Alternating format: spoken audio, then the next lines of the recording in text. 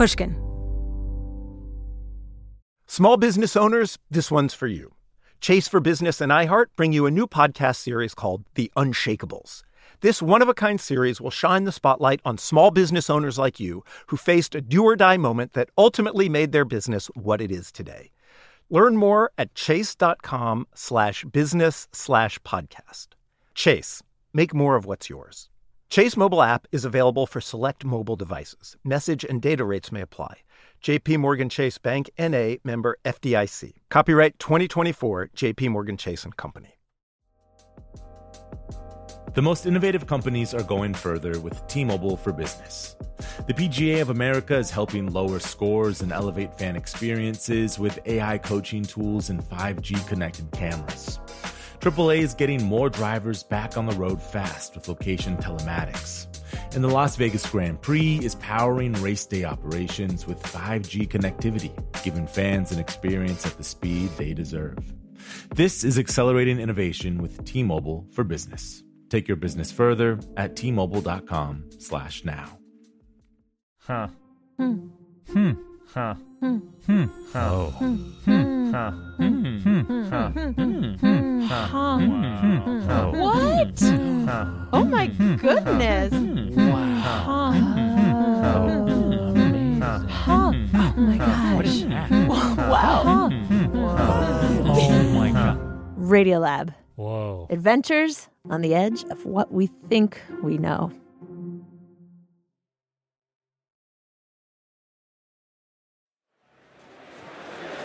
You are looking at a live view of the Falcon Heavy. In 2018, Elon Musk's company, SpaceX, launched a rocket from the Kennedy Space Center in Florida under blue skies streaked with clouds. A giant white rocket attached to two smaller white boosters stood perched on the launch pad.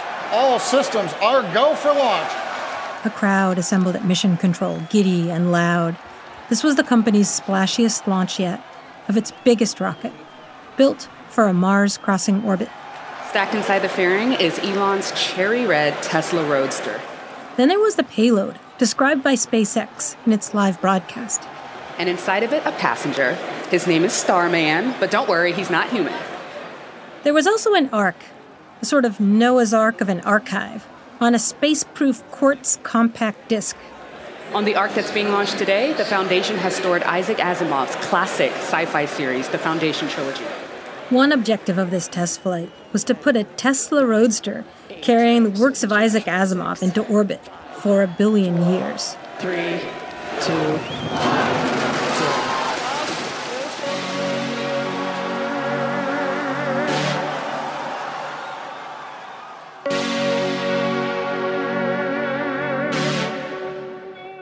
Welcome to the Evening Rocket.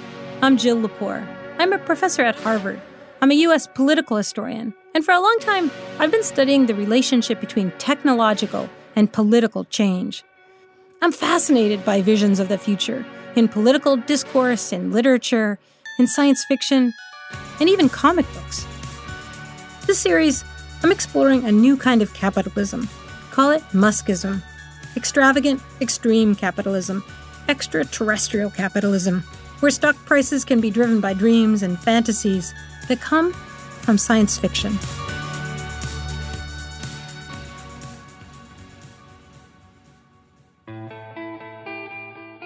Last episode, I looked at Musk's early life in South Africa, growing up reading The Hitchhiker's Guide to the Galaxy. He ended up in Silicon Valley in the 1990s, founding a company called X.com that merged with PayPal. eBay bought PayPal for $1.5 billion. Musk used that money to start SpaceX. He also started talking about very big plans for the future of humanity. When I was in university, I thought about what would most affect the future of the world. And the 3 areas that I came up with were the internet, sustainable energy, and making life multiplanetary. Musk began to argue that his plan was to save the human race, including by going to Mars. But why? Future of humanity questions used to belong to religion and philosophy. Under Muskism, they belong to engineering and entrepreneurship. How did that happen?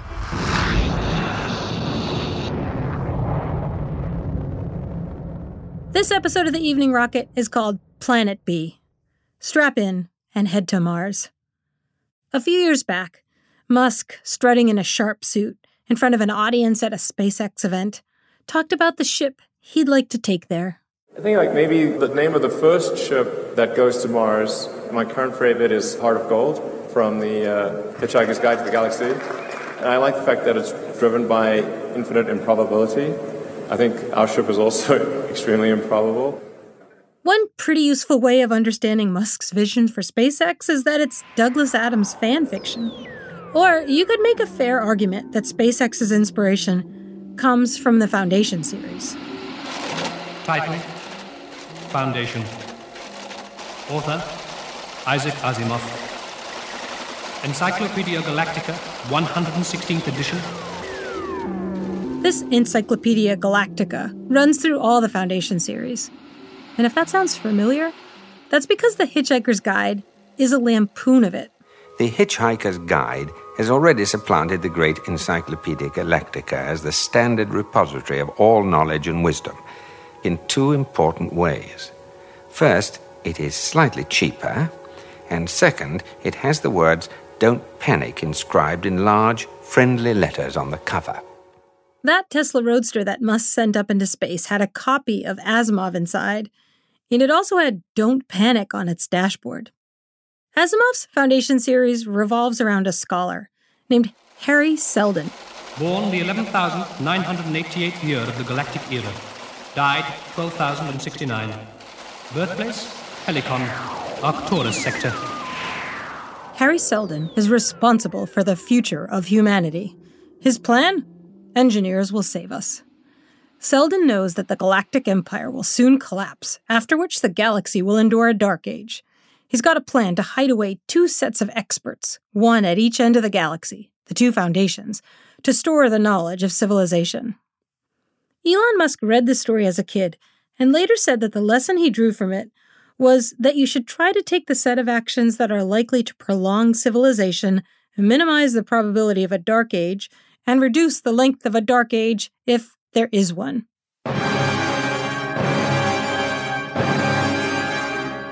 Anxiety about the imminent end of civilization, existential catastrophism, is an essential feature of Muskism. Humanity, in this understanding of the world, is always at risk of extinction. Entrepreneurs and engineers are trying to save us all. I got to wondering where this idea came from. When did people begin worrying about human extinction? That's a good question. So it depends on what you mean by worrying. That's Thomas Moynihan, author of the 2020 book, X-Risk: How Humanity Discovered Its Own Extinction. Moynihan has a doctorate from Oxford, where he's been affiliated with something called the Future of Humanity Institute. I do need to note here that Musk is a donor to that institute. I called up Moynihan to ask him about the history of the panic, "Don't panic," about human extinction, which is different from a religious worry about the coming apocalypse. Apocalypse secures a sense of an ending, whereas extinction anticipates the ending of sense. According to Moynihan, people started worrying about human extinction sometime in the 18th century, during the Enlightenment, partly because scientists studying fossils had begun to observe and to document the extinction of other species, like dinosaurs. This fascinated Romantic poets. Byron himself refers to using steam engines to deflect incoming asteroids and stop them from wiping out humanity. Mary Shelley, a decade after she wrote Frankenstein, wrote The Last Man, the first novel in English that imagines human extinction by way of a global pandemic. By the end of the 19th century, you get science fiction that imagines a risk coming from other planets. Heavens, something wriggling out of the shadow like a gray snake. Martians came to Earth in H.G. Wells' 1898 novel, War of the Worlds. But as Moynihan points out, Wells also thought of other planets as a way to avoid human extinction. Ladies and gentlemen, it's indescribable. I can hardly force myself to keep looking at it. At the end of War of the Worlds, he mentions that humanity might be able to migrate to Venus in the long term, and that would somehow prolong the lifespan of civilization. But of course, early science fiction emerged during an era of imperialism. After all, as Cecil Rhodes himself said, "I would annex the planets if I could." H.G. Wells wasn't actually promoting a colony on Venus. He was opposing British colonies on Earth. He began War of the Worlds by talking about British colonial expansion into Tasmania, writing that the Tasmanians, in spite of their human likeness, were entirely swept out of existence in a war of extermination waged by European immigrants in the space of 50 years. Are we such apostles of mercy as to complain if the Martians warred in the same spirit? The line from Wells to Musk is a line of rupture. To recycle Age of Imperialism science fiction, absent the criticism of imperialism, is to erase history. Moynihan argues that in the middle decades of the 20th century, fears of human extinction got ratcheted up after Hiroshima and during the Cold War, with its concern about nuclear Armageddon. The danger wasn't alien invasion. The danger was us. By the 1980s, people concerned about what's come to be called existential risk, especially people fighting for arms control, came up with some fancy calculations to try to win the argument. We shouldn't be thinking about human extinction as just the death of the 7 billion people that are currently alive. We need to think about it more as the foreclosure of all the future generations of people that could have been, who could have had worthwhile lives. This idea really took off. This, to me, strange calculation by which our lives, the lives of everyone here on Earth, just don't amount to much compared to the lives of all the future beings who won't live if we don't establish colonies on other planets. Then, in the 1990s, Moynihan says, a lot of tech people involved in early message boards came together to really panic about a long list of existential risks. Asteroid or comet impact, supervolcanic eruptions, stellar explosions, nuclear war, climate degradation, and then one that also gets a lot of attention as well is artificial intelligence. At the time this list was growing on tech message boards, Elon Musk was in college and then in Silicon Valley, developing his sense of mission. Earlier this year, Bernie Sanders tweeted, "We're in a moment in history where two guys, Elon Musk and Jeff Bezos, own more wealth than the bottom 40% of people in this country." Musk tweeted back, "I am accumulating resources to help make life interplanetary and extend the light of consciousness to the stars." Not everyone thinks Musk and Bezos are heroically saving humanity from extinction. My question is, why do they think they're doing that? Jeff Bezos was born in New Mexico in 1964. Both he and Elon Musk grew up on stories about the Apollo 11 moon landing. The U.S. ended its moon program in 1972. Bezos, a Star Trek fan, always wanted to go back to the moon. In 1982, at his high school graduation, he gave a speech about it. "Space, the final frontier," he said. "Meet me there." This fall, 2021, Bezos made one of his science fiction childhood dreams come true. He sent William Shatner, Captain Kirk, up in one of his rockets. In college, at Princeton, Bezos was president of the Space Exploration Society. Musk tells a story about how, as a kid, he went to the NASA website to look up the schedule for going to Mars. In 1964, NASA had launched the Mariner 4 probe, the first spacecraft to fly by Mars. The great question is, what will Mariner reveal? Of course, the possibility of life on Mars has been debated for many years. Faint lines seen on the surface have led to the idea that these were canals dug by the Martians, but I don't think anybody goes that far these days. The probe sent back 21 photographs unveiled at the White House before Lyndon Johnson. But the photographs revealed a barren, dusty wasteland, all but crushing any hope, as Johnson said, that there was life on Mars. It may just be, that life, as we know it, with its humanity, is more unique than many have thought. That view of Mars started to change in the 1990s, which marked a convergence. Tech types had become consumed with the possibility of human extinction. Jeff Bezos and Elon Musk were starting to make millions, even billions of dollars. And writers and scientists had begun to imagine ways Mars could be made habitable. the science fiction writer Kim Stanley Robinson published the Mars trilogy, in which scientists from Earth have terraformed Mars. And in 1998, an aerospace engineer named Robert Zubrin published a book called The Case for Mars. There's 3 reasons why Mars should be the goal of our space program.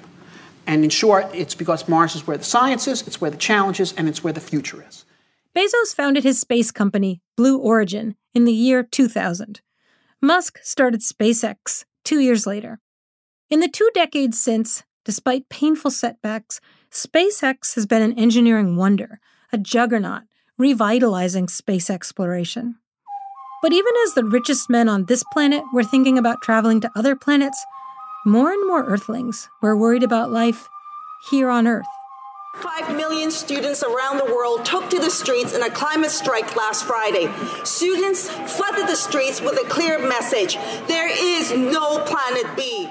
While Musk and Bezos were building rockets, "There is no planet B" became the motto of the environmental movement, a way for people to say that space exploration not only fails to address the risk of human extinction, but is instead part of the problem. Even Kim Stanley Robinson took this line. I still speak positively about us going to Mars and even perhaps someday terraforming Mars, but it's a project for like the year 3000 AD. What I feel I have to say now is to remind people there is no planet B. It's not simple, it's not fast, it isn't going to happen anytime soon, and so we can't be thinking that Earth is disposable. Elon Musk began to change the way he talked about going to Mars. Have we screwed it up so badly here on this planet that our only hope is to build a new civilization out there? No, not at all. I'm quite optimistic about the future of humanity on Earth. So what is the benefit to humanity then to inhabit Mars? Well, I think if you consider 2 paths, one where we're forever confined to Earth and the other where we're a spacefaring civilization out exploring the stars, I think the latter is far more exciting.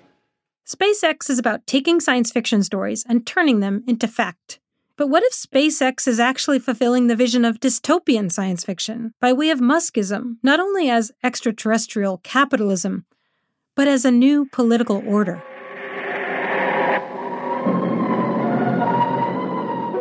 Isaac Asimov's Foundation series first appeared as a book in 1951, but a more prophetic science fiction story about money and politics and the future of humanity came out in 1952. The Space Merchants. Frederick Pohl's and C.M. Kornbluth's modern classic about the future when the wizards of high-pressure salesmanship take over. It's the story of Mitchell Courtney, a copysmith, star-class with Fowler Schock & Associates, the biggest and greatest advertising firm of the future, and a tale of a rocket ride to Venus. The Space Merchants is dystopian science fiction, later made into a radio drama. The story opens on a blighted, depleted, overcrowded Earth at a board meeting of an advertising agency called Fowler Schock & Associates. Gentlemen, I am proud, and I am humble when I say it's successful. The mining ventures are bringing the people here on Earth many of the metals our forefathers exhausted long ago. The colonists seem quite untouched by the Kansi revolutionists. Only 6 instances of Kansi sabotage in the past week. On this desperate, dying Earth, Fowler Schock is worried about Kansis, conservationists, or what we'd call environmentalists. Gentlemen, on my trip back from the moon, I began to wonder, are we getting soft? But now I've decided Fowler Schock & Associates is not soft, that it's ready to meet a challenge greater than our development of the moon, the greatest challenge the world of advertising and promotion has ever met, the colonizing of Venus. The Space Merchants wasn't the first version of this dystopian vision. In a story from 1901 with the excellent title, To Mars with Tesla, that is, with Nikola Tesla, a guy advertising a rocket trip to Mars turns out to be a con man. This year, SpaceX, in Fowler Schock fashion, announced that it has organized the first fully private, entirely for-profit mission, carrying 5 men, paying $55 million each on an 8-day flight. The Washington Post has reported that SpaceX might be involved in a project to build the first hotel in space. Blast back to the past, to the U.S. presidential election year of of 2012. During that year's contest for the Republican nomination, moderates like Mitt Romney said a plan to go to the moon was crazy. I spent 25 years in business. If I had a business executive come to me and say they wanted to spend a few $100 billion to put a colony on the moon, I'd say you're fired. The idea that corporate America wants to go off to the moon and build a colony there, it may be a big idea, but it's not a good idea.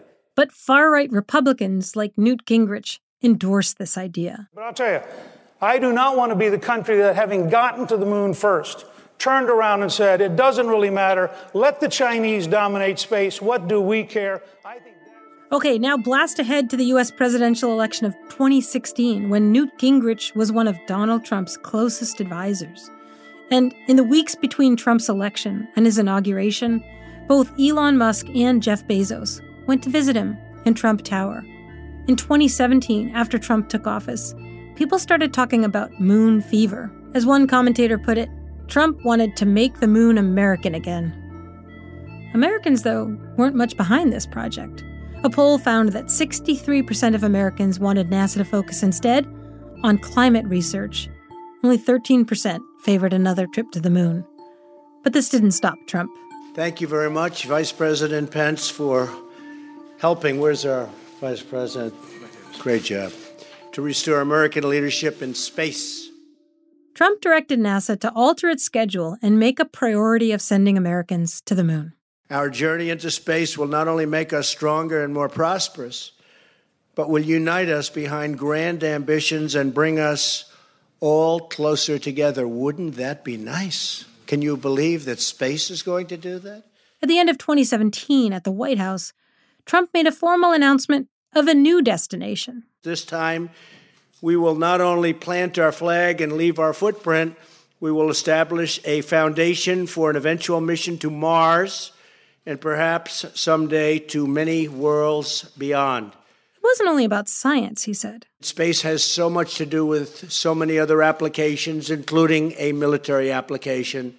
What he meant by that became clear a year and a half later. We're gathered here in the Rose Garden to establish the United States Space Command. It's a big deal. SpaceCom will soon be followed, very importantly, by the establishment of the United States Space Force as the sixth branch of the United States Armed Forces.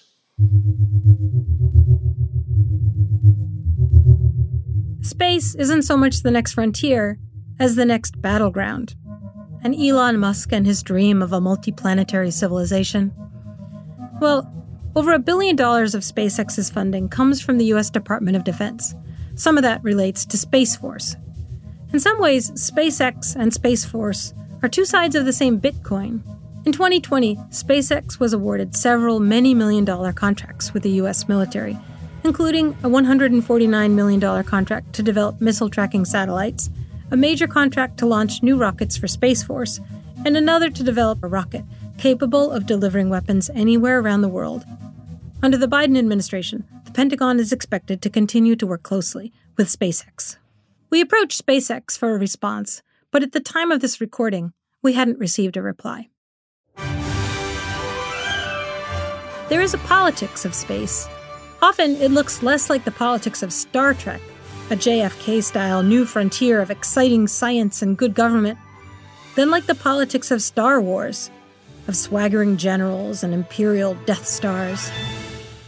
There's also something of a party politics of space. And in the U.S., it's been generally Republican and conservative. In the Senate, the race to space has been most fiercely endorsed by the Texas senator and presidential aspirant, Ted Cruz. No longer is space just an uninhabited void or a scientific novelty. That's Cruz in 2019, chairing a hearing on the emerging space environment. Cruz grew up reading the science fiction of Robert Heinlein, a noted libertarian and author of The Man Who Sold the Moon. Heinlein's estate awards the Heinlein Prize for Space Commercialization. Both Musk and Bezos have won it.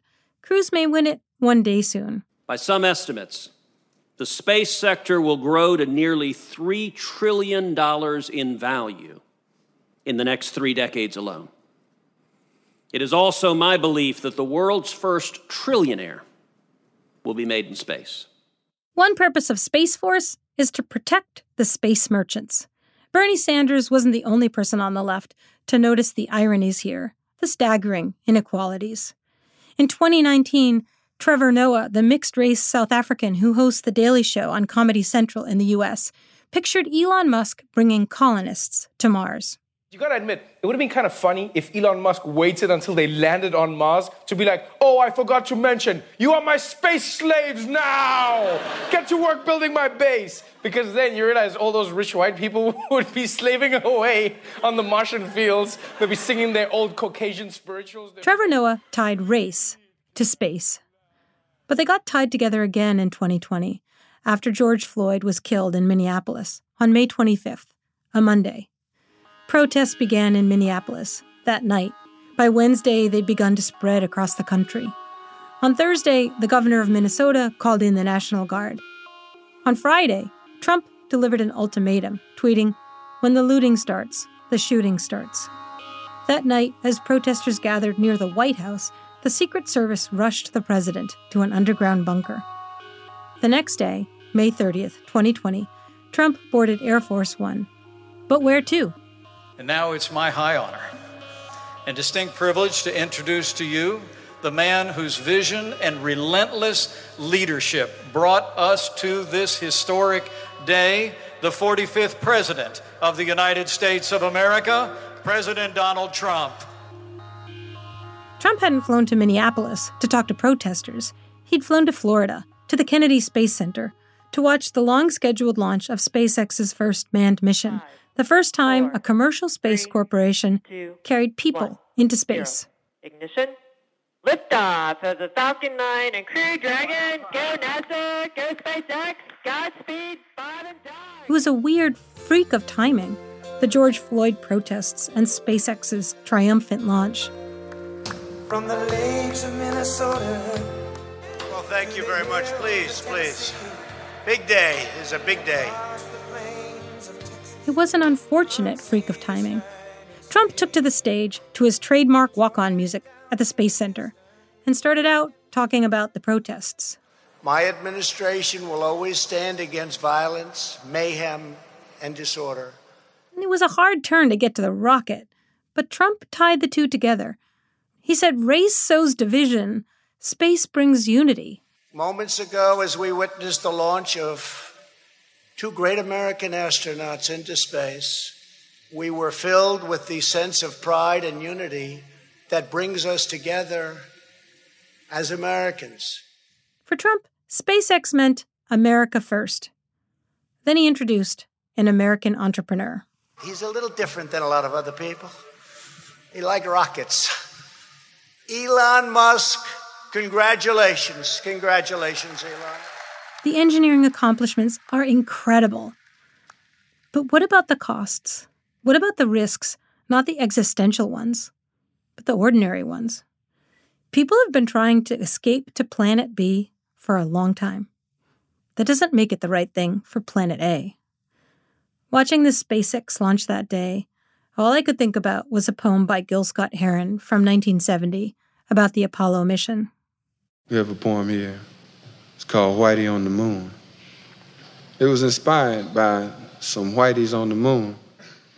That day of Black Lives Matter protests around the world, I watched that SpaceX rocket rise. So beautiful, so thrilling. These verses ringing in my ears. A rat done bit my sister Nell with Whitey on the moon. Her face and arms began to swell, and Whitey's on the moon. I can't pay no doctor bills, but Whitey's on the moon. 10 years from now, I'll be paying still while Whitey's on the moon. Next time on the Evening Rocket, Muskism here on Earth. No hot water, no toilets, no lights, but Whitey's on the moon. The Evening Rocket was written and read by me, Jill Lepore. For the BBC, The Evening Rocket was produced by Viv Jones. Oliver Riskin-Cutts was the researcher. The editor was Hugh Levinson. The commissioning editor was Dan Clark. Iona Hammond was production coordinator. Mixing by Graham Putterfoot, and original music by Corntooth. For Pushkin, it was produced by Sophie Crane McKibben and Jake Gorski, who also did the mix and sound design. Production support from Ben Nadafhafri. Our executive producer is Mia Lobel. Our operations team includes Daniela Lacan, Maya Koenig, and Carly Migliori. Thanks also to John Schnars, Jacob Weisberg, Maggie Taylor, Heather Fain, Nicole Moreno, and Eric Sandler.